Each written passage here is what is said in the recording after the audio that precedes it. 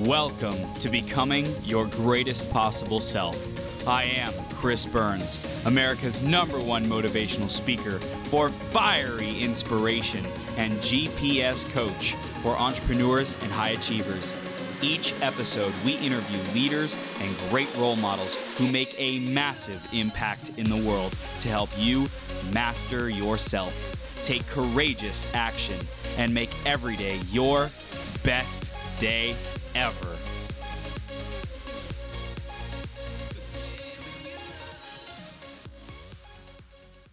Ladies and gentlemen, Sam and Patrick are about to come on talking about love and sex, long-term relationships, how to spice that up, how to keep the fire lit. So definitely stick around. We're going to be diving in just a sec. Before that though, I want to say thank you for showing up today, for choosing to be your greatest possible self, for choosing to be here and now, to amp up your relationships, or maybe you just want to be the best version of yourself in all areas, and you're just catching this episode and you're curious about what is to come in the coming minutes. I'm excited to see as well. Sam and Patrick are going to bring it, so definitely stay tuned. Next, we're going to share our iTunes review of the week.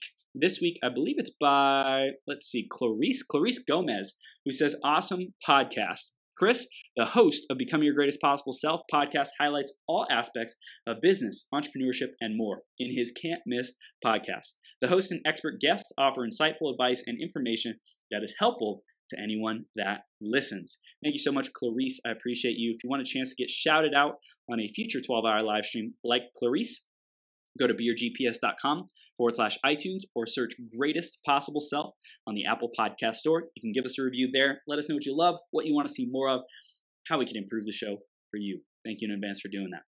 I'm going to introduce Samantha and Patrick in just a second. Before that, grab a piece of paper, grab a pen, be ready to take notes because this is going to be a spicy, juicy interview and we're going to have a lot of fun. So make sure you stick around all the way through to the end because one idea has the power to change everything in you, in your relationship, in your marriage, in your destiny, okay?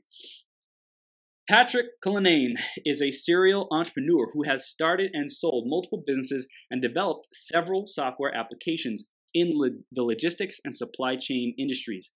His newest project is a company called Zippy, which develops software and services in the real estate space.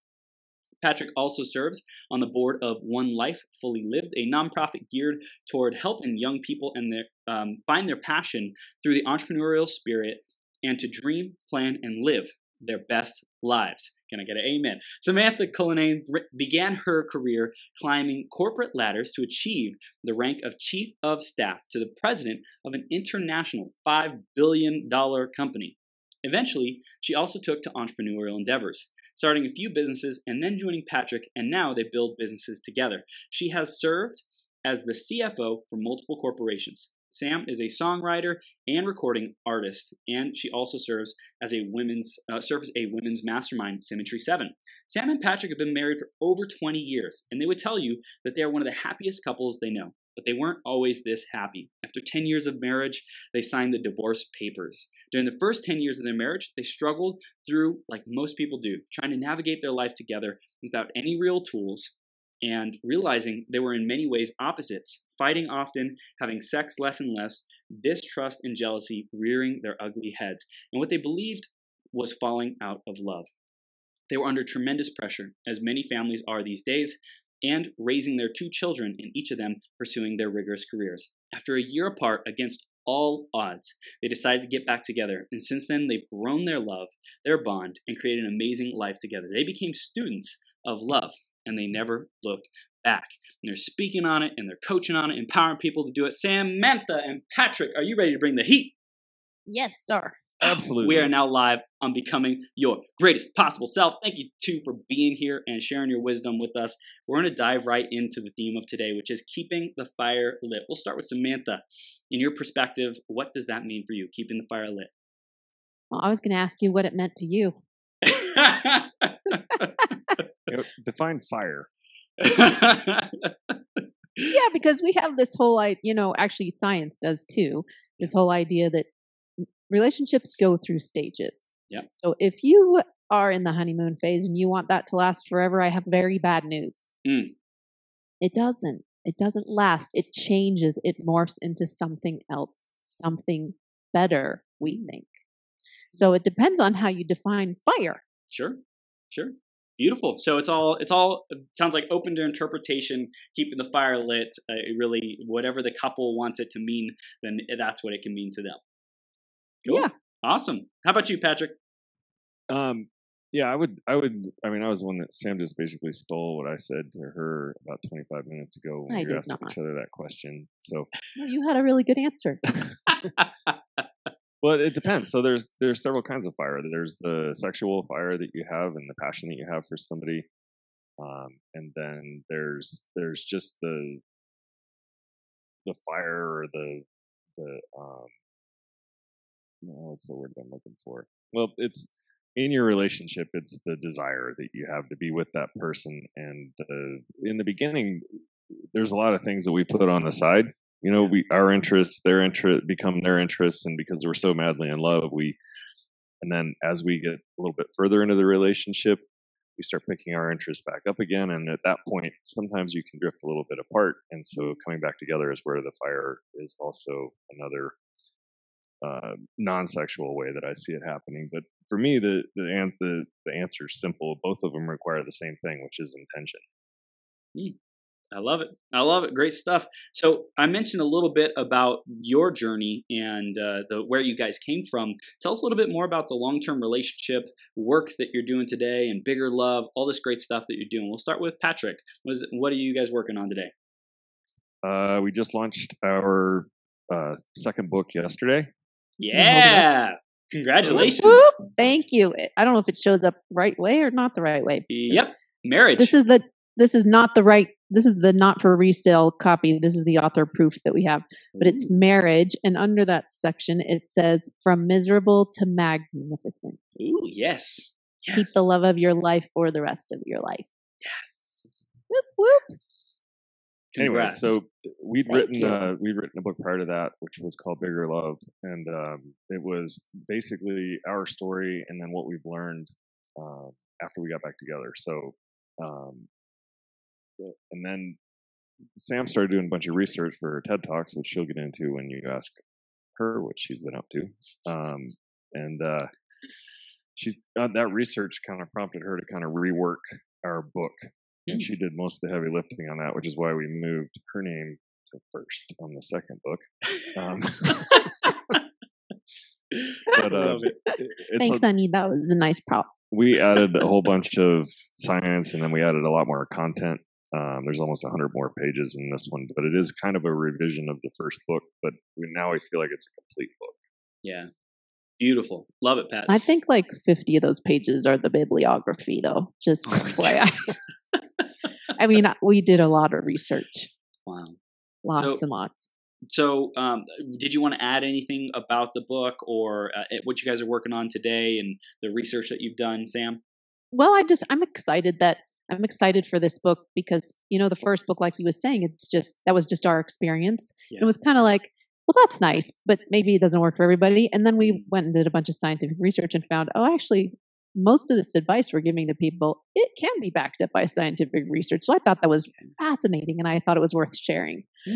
And so I did 2 TEDx talks last year, at the end of last year, one in November, one in December. Thank you so much.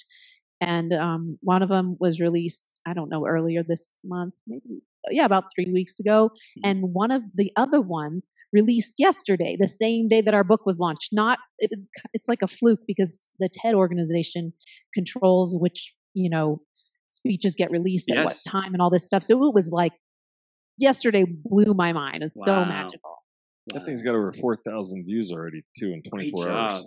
Yeah, It's blown up. I'm super excited. I want a lot of people to watch it because I think it has important messages about sex and love and long-term relationships that it will educate people and help them in their sex lives, in their relationships. It also has a super dorky picture of me in it. So check it out just for that if you want. I think it's so awesome. Thanks for letting me use that super dorky picture of you, by the way.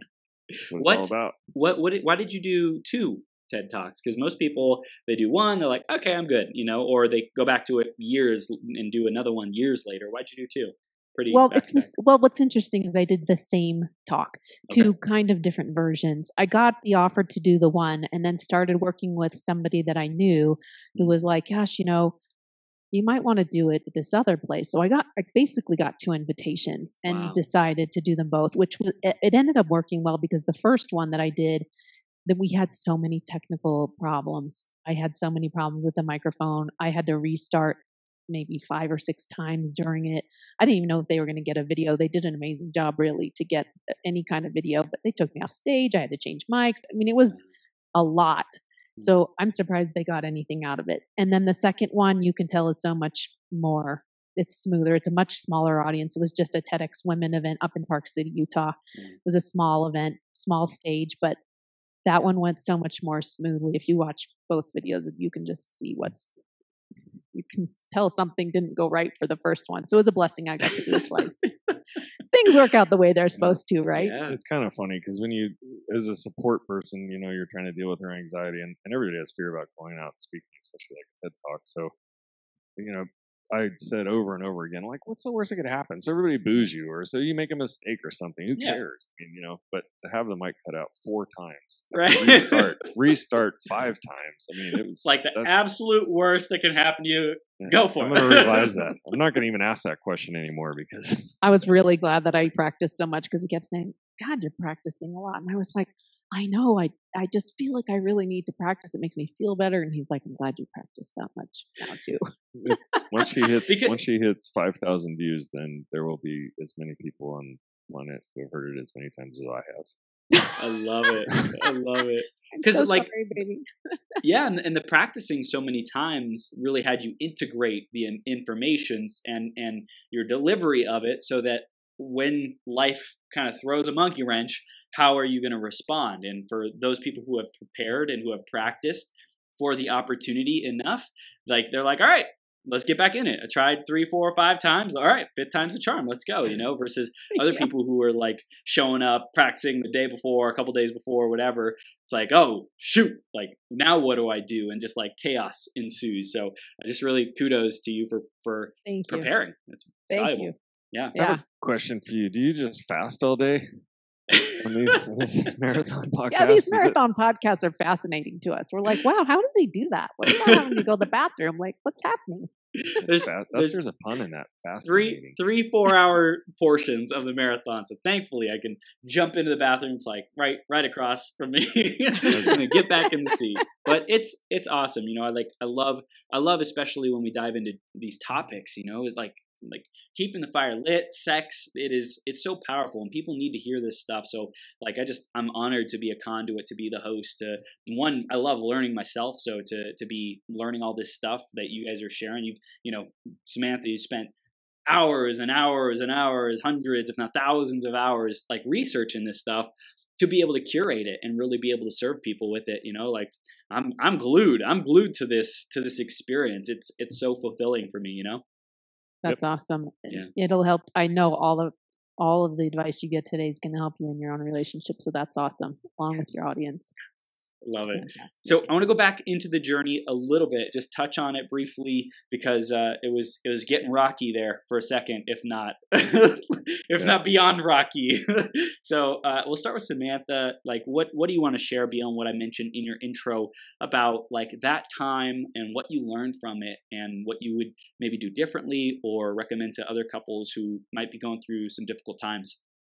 I have a feeling that a lot of people might relate to where I was at that time, and that is, when you have little kids and you got married and you're running the rat race. My job and supporting our family, I made that my absolute number one priority. Yeah. Like it was like job first, kids second, Patty third. If you even really made the running. Depending on what I did that day. Yeah. Right. Good point. So, and that was really important to me, and I was killing it. I was making lots of money, but I was gone all the time. Yeah. Unfortunately, I missed a lot of my kids' childhood. And when we decided to get back together, that was one of Pat's criterias and my own. He was like, you can't have your career be number one anymore. You have to prioritize us. And I said, I have learned that. I see that because when we split up, I moved to Spain and took the kids for a little while, but they didn't get their visas. But that was where my job was. I took a job in Europe, and I didn't get to see the kids very often. I didn't get to see my husband, and I was miserable. I was like, wow. And I mean, we'd already signed. Yeah, we'd already signed divorce papers. I didn't really want to see him, but I couldn't. The grass definitely wasn't greener either. I wasn't like finding somebody else to date. So it was an interesting because there's no time to date. Like when you're the big boss and you're in charge of everything, and you don't have. I didn't have time to date. There was a part of you that thought I was probably holding you back, holding you down, or right? Didn't you say that? Yeah. Well, and I also felt like I made all the money, and I was, I didn't. It was sort of like, what do I need you for? Like I have a nanny, I have the kids, I'm making all the money, and you would hound me for sex, and sex isn't my thing. Like I'm not a big touch person, which we can get into if you want to talk about that, because I love that. So I'm not a big touch person. He was always hounding me for sex, and I was like, here's a guy that just wants sex all the time, and I feel like I don't know how he's contributing otherwise. So what am I doing here? Yeah, she didn't really understand the concept of being an entrepreneur and how you can write off a lot of stuff before you put down how much money you made on your tax return. Or so she would just look at the bottom line. I'd be like, "You are working for free. That's stupid." Yeah. But now I have a totally different perspective. Yes. And for me, I was actually just getting ready to turn the corner with my business, and I felt like she took a knee on the 99-yard line. Or the 1-yard line, as it may be, but I kind of did. So I just gave her the house. I gave her everything. I just took my car and some of my stuff, like my baseball cards, and a lamp, the important things, and a toilet seat. And then I it's a jerk reference, but because I just wanted to show her, like, okay, well, you think I'm not doing anything? I'll show you what I'm doing. So, and then we ended up in that year apart. Both of us had to kind of figure out, how we got there. Yeah. And so after 6 months of blaming her, and probably about the same amount of time for her, maybe even longer, I don't know, blaming me, but we got to a little more introspective on what do we do to get ourselves to this point, and what was I bringing to the table that pushed her away. Do you know what I mean? So once we kind of figured out our, can you cuss on here? Our stuff. Yep. Okay, shit. Cool. Shit. Once we figured out our shit, and I told her, I mean, I had to get myself to the point where I used to put a lot of my happiness on Sam. So I had to get myself to the point where I knew I could be happy with her without her. And that was, I think, when I told her that, I was like, look, whatever we figure out, I'm going to be fine either way. I think that was kind of a turning point for her. Like, whoa, something changed. I was like, wow, that's amazing, because I didn't ever feel that. I always felt a lot of pressure, to provide, to create happiness for him. And he was like, no, I'm in charge of myself. I was like, that is sexy. Yeah. And then it was only a year apart, but by then I was like, oh, by the way, if you want to quit your job, go ahead, because I got us. Yeah. Wow. He's all that year. Yeah. His business blew up. He was making plenty of money. Wow. And I was like, yeah, I'd love to quit my job and spend some time with those kids I barely know. Yeah. Wow. This is powerful. This is so, like, especially your conscious awareness of like everything that you went through. I'm sure it's taken time to be aware of that and to have a civil conversation about it and be so open about it, and also the difference that you're able to make in other couples. Like this is a real shit, this is real stuff that, like, hey, I was just like feeling like not provided for, right? And like I'm winning all the bread. So Sam or Pat, bye. Like I'm gonna do this on my own anyway. Yeah, what's the point? Yeah. And also, Pat, your transformation into like whether we're together or not, like I'm gonna be great on my own. Like I am self-sustaining, I am responsible for myself, I am empowered, and I know I'm great. So it's like that lack of neediness, that lack of like codependency almost, like saying, hey, I'm going to fill my own cup and have a great life. So you can either come with me or, I wish you the best. And like, I think that's super sexy for a lot of women. Yeah. And then we chose each other, we chose each other again after spending time together. The other thing too that happened, as we were apart, we always giggle about this, but we always were sleeping together, even though we were we'd signed divorce papers. We actually thought we were divorced, but Pat, my company would fly him out to Spain to spend time with the kids, and he'd always seduce me. So naughty.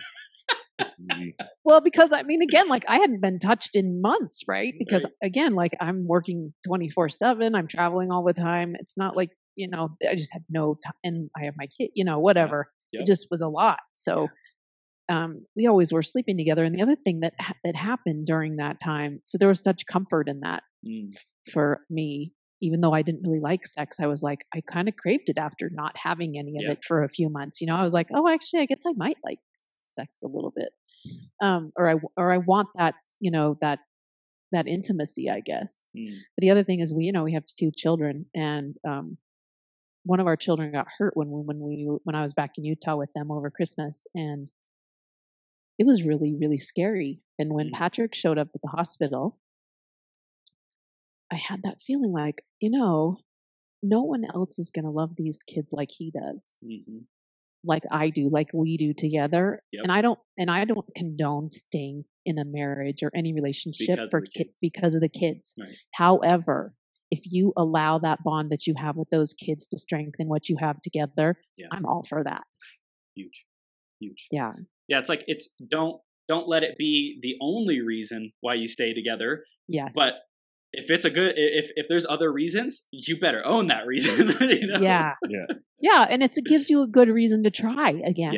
Try, I should at least give it another chance. And we are big, if you're at the breaking point in your relationship, you are, or anybody who's listening, it's worth trying one more time, learning a few new things and trying again. Because we think the longer people are together, the better things get. Yeah. And you have to, trying involves doing things differently. Right. Don't try what you've already been doing, fighting and walking away, or never having sex, or whatever you're doing that's destructive. You have to go and learn different tricks. It's the definition of insanity, right? Establish new habits. We still argue about all kinds of stuff. Oh, we don't. Yes, we do. No, we don't. Yeah, we do. No, we don't. Yeah, I haven't argued with you. Sorry. What I love what you said. The longer we're together, the better it gets, and I think that is a almost totally antithetical view that most people have about marriage and about life in general. I think people are like, well, the older you get, the less you can do, the more your body decays, the worse marriage gets. It's almost like there's a common view that as time goes on, just everything in life gets worse, decays, right? There is a weird idea about that. I guess I hadn't really given it much thought because my experience is so opposite from that. The older I get, the more comfortable I am in my own skin, the better I know myself, the more grateful I am for everything I have and everything I am. I was such an ungrateful little shit, before. The smarter we are than our kids. Well, I don't think that's not really happening. No, but our love just because we're together. And I think, again, it has to do with how much effort do you put in. If you're not putting it, you have to choose. It's intention. It's same with your life. If you choose to just let your body decay and you let your mind go and you get into a rut of going to a job you hate, life's going to fucking suck. But if you don't do that and you make different choices and you keep learning and growing and pushing yourself and trying new things, and it's going to be as awesome as it always was. Or better. I think it's better. Even better. I think it's even better. Yeah. The better it gets, the better it gets. I love it. I want to talk about the research, or I guess you had this difficult time. You started to come back together. You started to have the conversation. You saw Patrick show up for the kids. What was the moment where you said, all right, we're going to give this another shot? Well, let's just be clear. He always showed up for the kids. Yeah. Just not financially in our relationship. That's how I felt about it. Right. Yeah. So one of the things she called me up. The way Sam used to work is to get things done. She's a 5'2" woman, with hundreds and hundreds of men working underneath her, and in a pretty conservative atmosphere. So one of the it was one of those corporations where I'd walk into a meeting where I didn't know anybody yet, and they'd ask me to get the coffee, and I'd be like, oh, I'm not here to get the fucking coffee. I'm in charge of this meeting. But- I'm Sam, which was actually, it's funny how that works, right? To have a boy's name and then walk into a meeting, they're all expecting a man. It was good. Some of it was good, but I had bad habits. Yeah, and her habits were kind of, I think on one side of her family, they kind of all behave this way. They go we used to call it 0 to bitch, and that's how you get things done. You start yelling. And, it worked well in business. It's so sad, but it did. Yeah. I mean, So- I'm ashamed. she was on one of those tears and called me up and said, your tax return says you only made this much, and because of that, you only have to contribute $300 a month, for child support, and that's bullshit. And I was like, oh, well, you're the one that said that you wanted to do it all on your own and you didn't need me, but how much do you think would be fair? And she's like, well, at least 500. And I said, great, I'm going to put $1,000 a month into a college account for the kids because you don't need the money. I was And, like, yes, that's awesome. we'll just start there. We'll just start building up their college fund. And so that was one thing that I did that was different. And then That was an olive branch for sure. What at that time, Pat? What was that $1,000 like impact to you in your revenue, your monthly income? Was it pretty doable? Was it a stretch for you? Like how was that for you? I was doing consulting where I was, and about the time I made the offer, we were already 8 months in. So I also made it retroactive. So I'll go back to June. Because I knew what I had coming in the next month, and it was going to be a decent sized check, and I knew I could just put half of it away, and that would get me right back to where, that would give me the $1,000 a month up to that point. Yeah. And then, so yeah, it didn't hurt at all. It just gave me, and I still had the amount of money that I had left over was still way more than I needed, so Awesome. it wasn't a big deal. Cool. So It would have been a better story if it was a squeeze, right? right? I was like, well, I didn't want to do it, but I did it for the kids, for the family. I mean, that's how entrepreneurs work, though. It did, and this is 2006, so we're a year and a half away from basically going 2 years without paying ourselves because of when the market turned. Yep. But yeah, for a little while there, it was easy. Yeah. Cool. So how did it evolve back into relationship from there? Well, so I had gone out on a few dates with this girl, and I had invited her to go up to a ski resort and do like a couples massage and dinner, and she canceled it last minute. Sam also called me within an hour of that and said, "Oh, I'm flying into town. You want to get together and talk about the kids?" And I'm like, "We can, and I know a great place we can do it."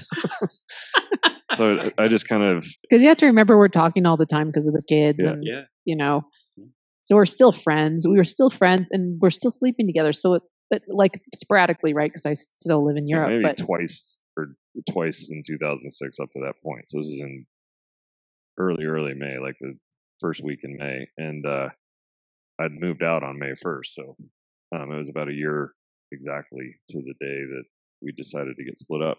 And were you still fighting even though you were apart? Any resentment or anything like that? It was, I mean, I remember that conversation we had about, about the child support thing was in December. that was a big fight. Yeah. And actually, it was funny. I think that's also when I realized part of the reason I was so mad at Pat was because what brought so much anger is I felt like I had to miss the children's childhoods because I had to work. Wow. But the truth is, how much is enough? Yeah. Like I made enough money for more than just one family by far. Yeah. And so it really was a question of priorities. Yeah. Anyway, so I took her up there. We did the couples massage. We had dinner. We ended up getting a room for the night, and we just talked a lot. And that was when I told her that she said she was starting. I could tell by her side of the conversation, that she was starting to have second thoughts. In other words, she's like, everything's not the way I thought it was going to be. A lot of your, because I would tell her too. I was like, look, I think your boss has like a crush on you. I think and some of it was unhealthy jealousy, but there was also something in my gut that told me it wasn't sitting right, And so she's like, and it turns out you were right about that. And, so a couple of those things, and I could tell that she just kind of wanted out of the situation she was in. And I told her, well, I still love you, and I know that we could probably make it work, but I've got a couple of things that, but I also know that I'll be happy with or without you. So whatever you decide. And then we decided to give it another shot. And I told her, okay, well, here's a few things that I've picked up over the last year that I don't want to give up, because they kind of, and she said, well, here's some things. So we basically came to the table with new rules, and then she quit her job because she realized that her job was consuming her. Yeah. And it's not that I didn't want her to work. I just wanted her to understand that she would make the job number one, and that it can't be number one ever. I mean, it can. I think it can in small sprints. Yeah. You can do small sprints of it being number one. I think that's actually required to get places sometimes. Yeah. Yep. But when the sprint lasts for 10 years, that's too long. Yeah. It's too long. If the family, if any of your family members start feeling like they're second to the job, in other words, you can sit down and say, guys, the next 6 months are going to be hell. Yep. Here's what I promise you. When we get done with that, here's what we're going to do. In other words, so you're sitting down with them, you're setting the expectation, you're working out together, and then you follow through, then your family should never feel that way. So to Sam's point, there's sprints, and everybody can work together to get through them. But if people start feeling secondary to job work and work personnel, then it's not any good. Yeah, again, it's about your priorities and making sure that you're true to what really matters. And in all honesty, we all need money to, be fed and get clothing and live in a home. But really, my belief is, and I know Patty agrees with me, we really think that what you're here to learn here on the planet is not how to make money, not how to have a bigger house, not how to have the best car.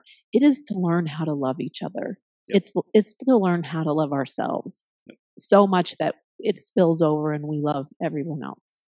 Yep. So if you're not prioritizing that, I think you got your head on a little cockeyed. Sam said earlier that her priorities were her job, kids, and then me. But the truth is, it was her job, the kids, resting for the job for next week. Yep. And then me. So it's still the job, the kids, the job. She would bust her ass Monday through Friday, get home late Friday, and then need to sleep most of the day Saturday to rejuvenate. And want to get up and spend time with the kids because she hadn't spent much time with them. And then I'd have like an hour in there somewhere where if it was convenient, we'd do something together, but it didn't usually happen. So the kids were secondary, I was secondary, and that's kind of how we ended up where we were. But then getting back together, one of the things that we decided, one of the new rules was, we've learned a lot about ourselves. Let's keep doing that. Because I like where I am now. You know what I mean? And I also know that I don't know everything. I thought I did a year ago, but in the last year I learned that even the most simple things like don't try to control that which you cannot, which I'd heard 1,000 times in my life, and then realized that that's exactly what I was trying to do. You know what I mean? So you couldn't ever control me. You still can't. Well, I wasn't trying to control you in a certain way. I was focused, worried, and upset about things that I had no control over. So I wasn't being controlling. I was ruminating on the fact that you didn't have control. Well, yeah. Why doesn't she feel this way? I don't have any control over how you feel. So that was the kind of stuff I would do. Wow. This is gold. This is gold. I love the self-awareness. So you kept saying, hey, let's keep growing. Let's keep being open to these types of conversations. And then at what point did you say, hey, we want to really teach people about this stuff and share it? It's only been a few years, right? Yeah, we started kind of diving into some different types of, I don't know, we just kind of became students. And Sam would read the book, and then she'd tell me about it, and then I'd tell everybody I read it too. And, that is kind of how it works.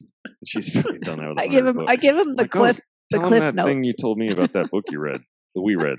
I mean, so One of them was like the 5 love languages, which is kind of a big aha for us because I'm a huge touch guy, and so I was always like touching. I was always like, "Why are you touching me so much?" I have like the bubble, like, "Oh, that's a lot of touching." So I was showing love the way I wanted, and then I was always doing chores, like extra chores for him, and cleaning the kitchen, active service, and he'd be like, and he which I was the antithesis of. He could not give two. I made a lot of that work for her, so yeah, he still does. This is something else that I think is really interesting as part of the research. So we still argue about the same shit we always argued about. He takes his clothes off in the living room. I'm like, who takes their clothes off in the living room? I mean, he doesn't pick it up. It's not. It's not when I have to pick the clothes up later. Or he can leave dishes he can leave dishes in the kitchen for a week, probably. Not a week. Okay, a few days. 6 like days, yes. Like, but I wouldn't be. But the statistics say, but the studies say, 69% of all arguments in relationships are never resolved. Wow. 69%. And that's why that's such a great number. Because I know how to resolve it for a few minutes. Get to the bedroom. 69%. So isn't that interesting though? So it's not really about whether you argue or not. It's about how you argue. It's about who you're being while you're arguing. And it's about listening and hearing and understanding. I mean, I'm never going to be a neat freak. So and so there's that too, right? I can work myself up trying to control him, or I can work on being more relaxed about having his clothes on the floor. Yep.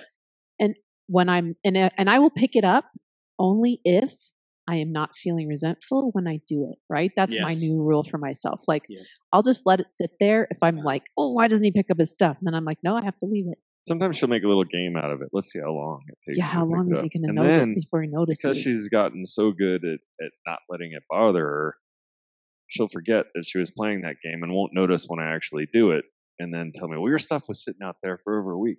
Oh, it wasn't. I picked it up like that day. Oh. Well, I was thinking the last time. Last time it definitely sat there for over a week, but this time.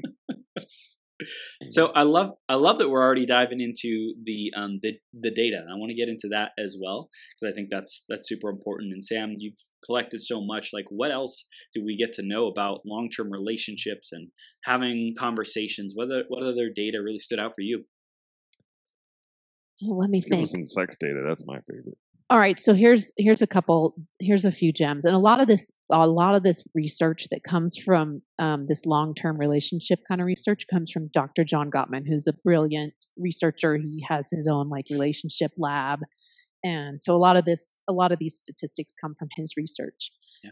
One of the statistics that we learned also from Gottman is that a relationship can survive in his research if for every one difficult engagement, whether that's arguing or anything that's kind of not a good interaction, as long as you have 5 good ones to that one, that's the magic ratio. 5 positive. 5 positive for every 1 negative interaction. A different statistic, which I like just as much, and it's only been proven by 2 scientific studies, but I think that's kind of legit because they did sort of the same study. It was back in the 70s. What they found was that for every 1 negative interaction, if you had sex twice, it had the same results. Wow. So you fight once, you got to have sex twice. Wow. Or you can have 5 positive interactions.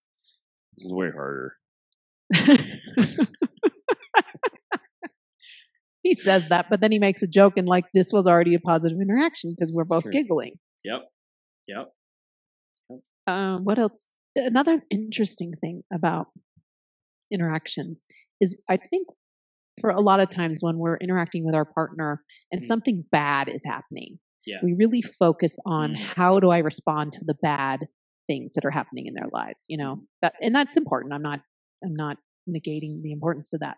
However, research has shown that how you treat your partner's good news is actually more important than the bad news. Now that's fascinating. So if you come home and you say, honey, I got a promotion, and your partner's like, oh, well, are you going to be able to handle that's that great. promotion? Yeah. Are you going to be able to handle that promotion? Or what do you think that's going to mean for our lives? Or Who's going to make dinner? yeah, what's for dinner? Or, oh, that's nice. What's interesting is, so that first one, that first example I'm using is really bad, right? Yeah. You think, oh my God, what an asshole. But somebody who just says, oh, that's great. What's for dinner? That's the same response in the research. Those were the same responses because there's no enthusiasm. Dismissing. Yeah. It's just it's dismissive. Yeah. Yeah. Even though it's kind of passive. Right. But so you have to like actively, enthusiastically be like, yes, I'm so proud of you. This is so great. How do you want to celebrate? Take it up a notch. Yeah. And some of it, I mean, you can, there's more benign versions of that are just as bad, which is like, okay, she gets home late, she has this great news, and it's like, okay, honey, that's great, I want to hear all about it, but we got to get in the car because we got to go somewhere. And then you can get sidetracked, and I've seen this happen before where with us, I don't remember if it's happened with us or not. Maybe, probably, but I don't think it's been massive news, but there was something cool I wanted to tell you, and then you get going out the door and you get sidetracked and everything else, and then later I was like, I wonder if she's even going to ask me what was really cool that I wanted to tell her. Yeah. I know my girlfriend, she likes to celebrate a lot of stuff, right? And I do my best to be there, but I also love what you're saying about like really taking that energy and the celebration to the next level. Like, that's so awesome, babe. Like, just intentionally, like, she's sharing it with me for a reason, she's sharing it with me almost like to check in, like, I'm proud of myself, and I want to express this with you so you can celebrate with me so that we can be together in it. And it's also a gauge of, hey, how is he responding to this? And if I celebrate it with her, then she knows that we're in good rapport. She knows our relationship is going well. And if I am not so like hot about it, then she might feel some distance. She might feel some, hey, like what's going on? Like why are you not super jazzed about it like you usually are when we both celebrate something that's important to us? And so I think like that emotional intelligence and empathy and sensory acuity of what's happening in the relationship, it's important to pay attention to the signs. It is. If you think back on all of your greatest memories in your life, yeah. And for a lot of people, I have a bunch of friends that college, they just can't get enough of it, and, but some of the greatest memories that you've had in your life, there was somebody there that you shared them with, and that person is usually somebody that's a lifelong friend. And it's because of that shared experience. So this is that chance, to share an experience. There's also, again, going back to the research, because I just love that. Yes. There is research that shows that sharing the experience with someone else, your positive news with someone else, and having that person get excited brings you more satisfaction and pleasure than the experience itself. Wow. So reliving that experience with someone else is more important than the actual experience, because again, life's about connection. It's not about what we do. It's who we're being while we do it, and sharing that with other people. I love that the research showed. I feel like that a great example of that is giving. When you do something really cool for somebody, but you don't tell anyone, it's super hard to keep it to yourself. It's really, really, really, really hard. To me, that's like almost like enlightenment. It's like, guess what I did today? Guess what I did? Well, yeah, because it's cool, right? I mean, and you may not want to share it, on Facebook, but you got to share it with at least one person. And so that's kind of what we're talking about. Or maybe you're enlightened if you don't need to. And there's that whole shared experience thing goes right back to, there's a bunch more data that we've talked about. I'm not going to be able to talk directly to it. Sam will probably be able to jump in on this one. But like date night, with your significant other, if you can create a shared experience outside of going to city, you know what I mean? Whereas you're going to a movie together and you're both staring at it, that's not necessarily a shared experience, but trying to do something a little bit different each time. Yeah. And kind of even if it's like walking around a different block than you normally do. That idea that where you're experiencing new and different things with your partner, that creates a sense of intimacy. Yep. There's also this other idea of savoring, which is, setting a date and looking forward to it, talking about what you're going to do, talking about how you're, whatever is going on, and really, when then getting there and really enjoying it. But like that looking forward to something is also creates intimacy with your partner. That anticipation, even of like if you schedule sex, people are like, I don't want to schedule sex. But actually, it's not a bad way to do it, because you can have it to look forward to, and then when you get to the actual experience, you can really savor it. You can buy some stuff. Yeah, and you can buy whatever you want to make it more exciting. I'm gonna get her a new outfit so that she looks sexy at dinner, and then when we have our anyway.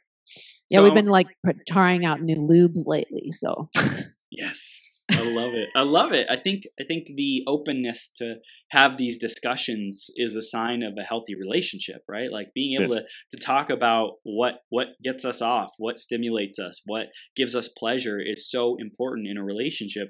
And I think we can tell how healthy is a relationship based on how free do we feel we are to talk about sex, to talk about like some of our most intimate aspects of our life. So I'm curious, what have you found around data studying around sex and having a great sex life and how it impacts the relationship, Sam? So this is great. You just pulled out a red carpet so I could roll this out.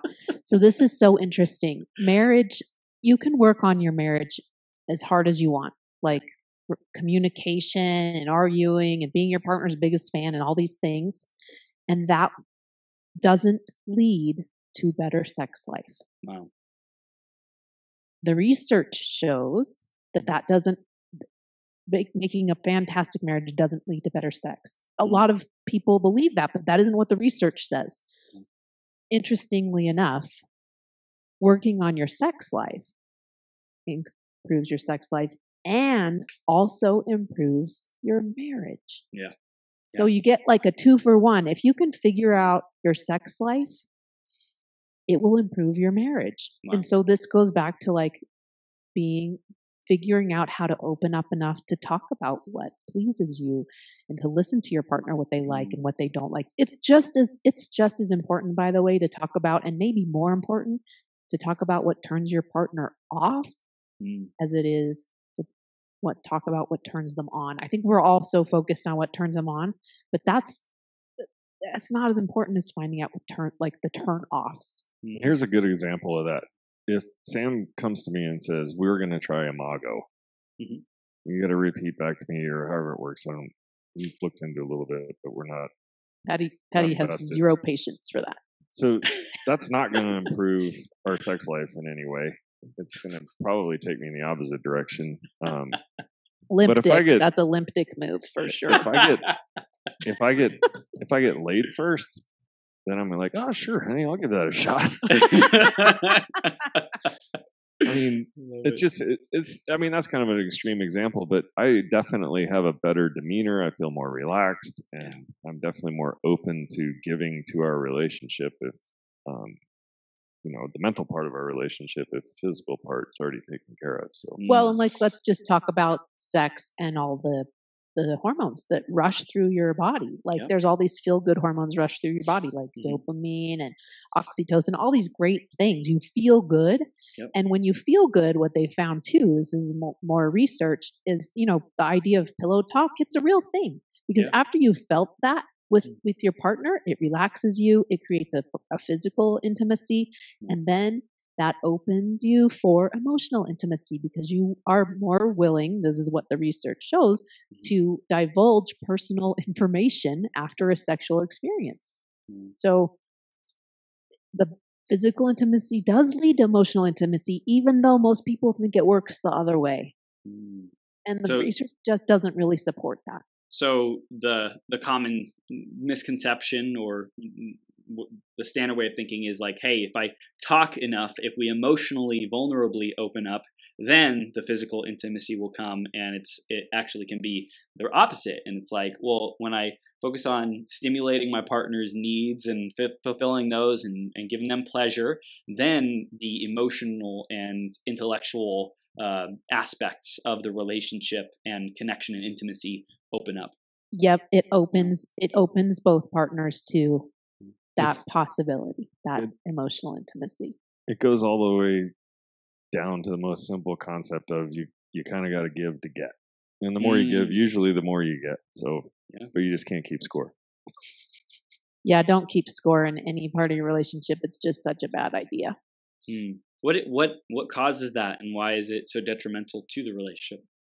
Well, it causes resentment if you do it and you think the score's wrong. I mean, and I think I've never met anybody in the relationship who's like, yeah, my partner definitely gives more than I do. They were both like, no, I give more. No, I give more. So they feel like. And I've never met anybody in a relationship that thinks their partner keeps the right score. So, yeah. And they're like, what about you didn't count this and blah, blah, blah.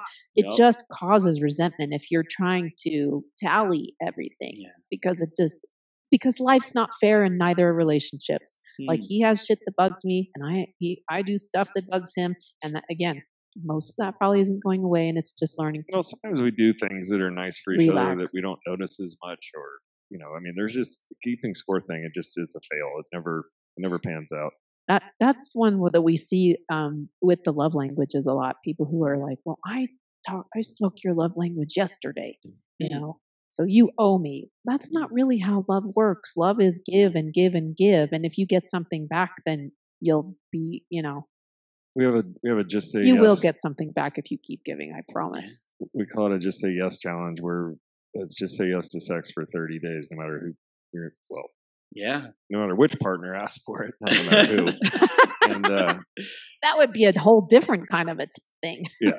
So, but there, we've kind of kept a little bit of data on that, and there's been a handful of couples that are like, oh, he's a touch guy, he's gonna love this, or she's a touch, they're gonna love this, and then, a week to 10 days in, they're like, well, we quit doing it because I was doing that for them, but they weren't speaking my love language. They weren't doing the dishes. They didn't do the dishes. They still didn't do the dishes. You can't have sex expecting your partner to do the dishes. But maybe you can make an arrangement before you do it. Like, like maybe you could make some kind of agreement. But it's not like I put out, so now you have to do the dishes. Or do you know what I'm saying? Yeah. Okay. Yeah, and also I heard something in that the expectations, when we expect the other person to do something, it's almost like we don't like we're being watched, and there's like pressure, and then we stop feeling safe, we stop feeling trust because the score is being kept, like oh, is she gonna notice this, like, and it's the generosity escapes because it's like, well, I feel good giving, and now it's no, I'm just doing this to perform, I'm doing this to be worthy, I'm doing this so that they want to keep me around back. Yeah, and that's totally no bueno. So I wanted to comment on that, and then also the sex every day. Good observation.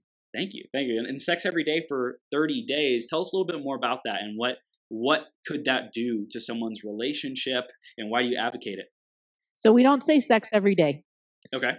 We say sex anytime either person wants it. Say yes. Got it. Sex anytime either one wants to do it. Say yes. Just say yes. Yes. Sex every day is fine, but let's get some science on that. I know the science. You want me to talk? The science is this. You don't have any greater benefits, marital satisfaction or sexual satisfaction in your relationship doing it more than once a week. Once a week is like the sweet spot. Wow. However, but I'm going to tell you this. There's also studies that show that rejection creates a wall to emotional intimacy. So the reason we don't say sex every day is because we don't think you need to do that. Right. But if you're rejecting your partner, it's creating resentment. Because he's going to resent me for saying no, and I feel guilty for saying no, and that it creates a wall. So we say, as long as you're not rejecting your partner, try to get to at least once a week. But we have sex. Patty and I end up having sex more than once a week, mostly. Well, if you want your partner to have a healthy prostate, you need to go. You're 60%. 21 ejaculations a month. Yeah. To get to 40% less risk of prostate cancer. Wow. Some of those can be self-administered, though. Yeah, he can do it himself. Sure. Wow. I had no idea about that statistic. That's intense. Mm-hmm. Yeah. And that came out that's a study coming out of Harvard. Wow. Two over like 20 years. It's pretty We thought there were nerds up Fact. there, Harvard. Now we Yeah, know. now we know. Now we Running all don't.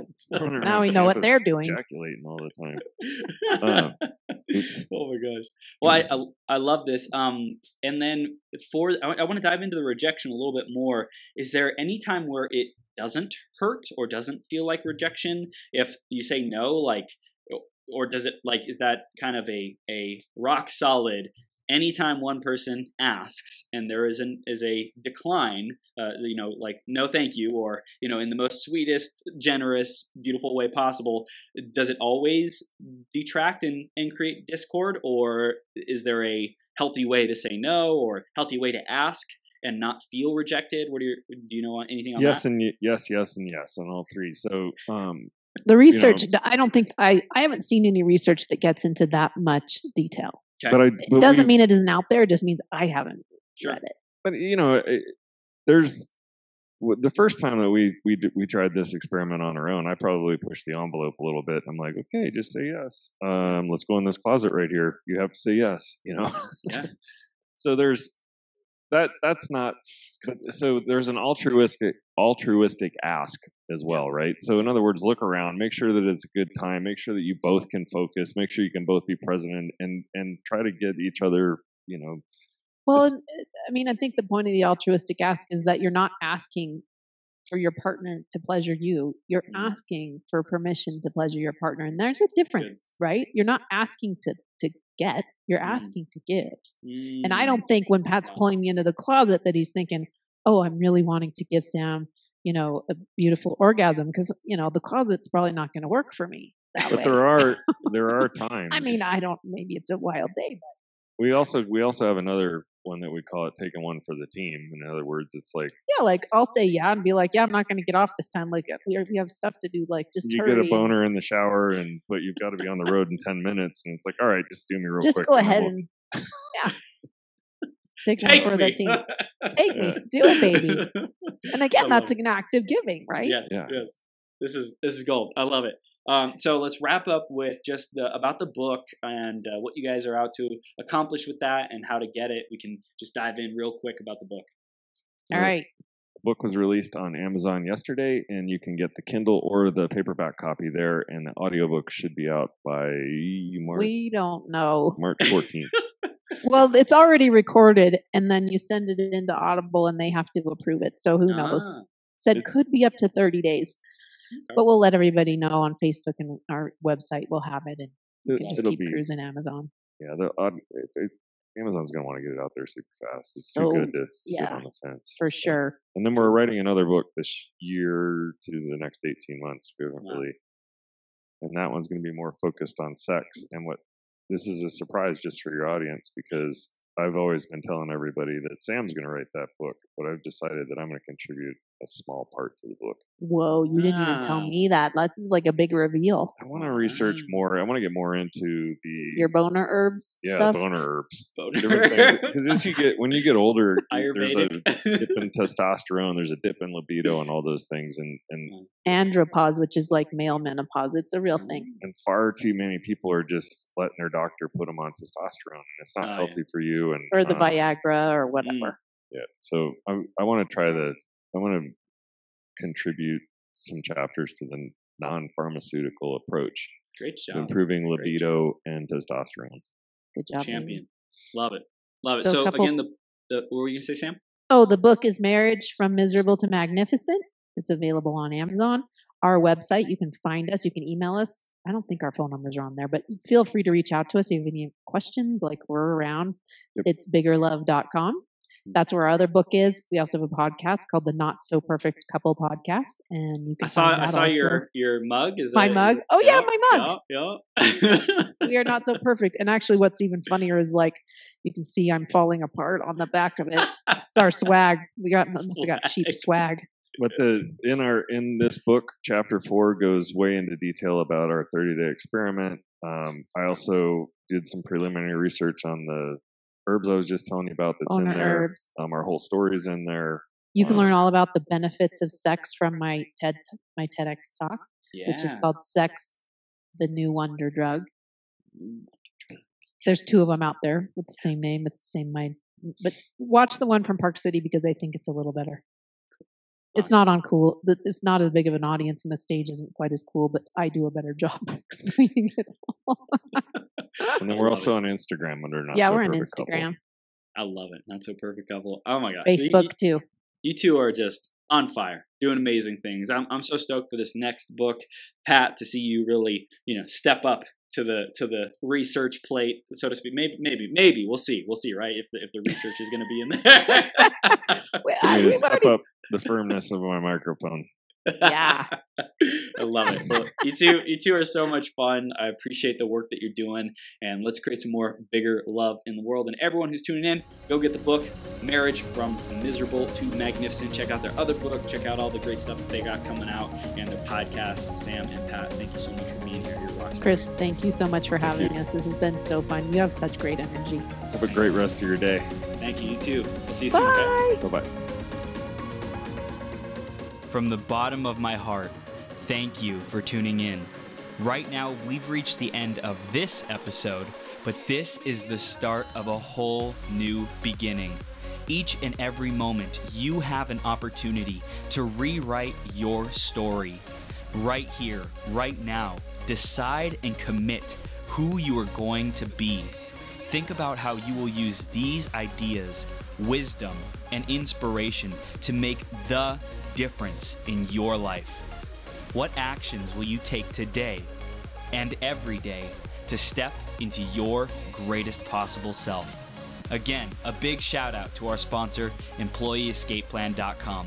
If you are committed to learning how to truly harness your abilities and passions to serve the people who are hungry and desperate for what you have to offer, make a great income off of your genius, or if you're ready to get more clients to pay you more money, head over to www.employeeescapeplan.com and let Joe know you were sent by Chris. Did you enjoy this episode? Let your friends know about it. Share the website, beyourgps.com, and send me some love on social media. If you want to clarify your vision, uncover blind spots, get more energy, tap into your flow, and take massive action, head over to beyourgps.com/coaching to schedule some time into my calendar. Now, master yourself, create your reality, and make every day your best day ever.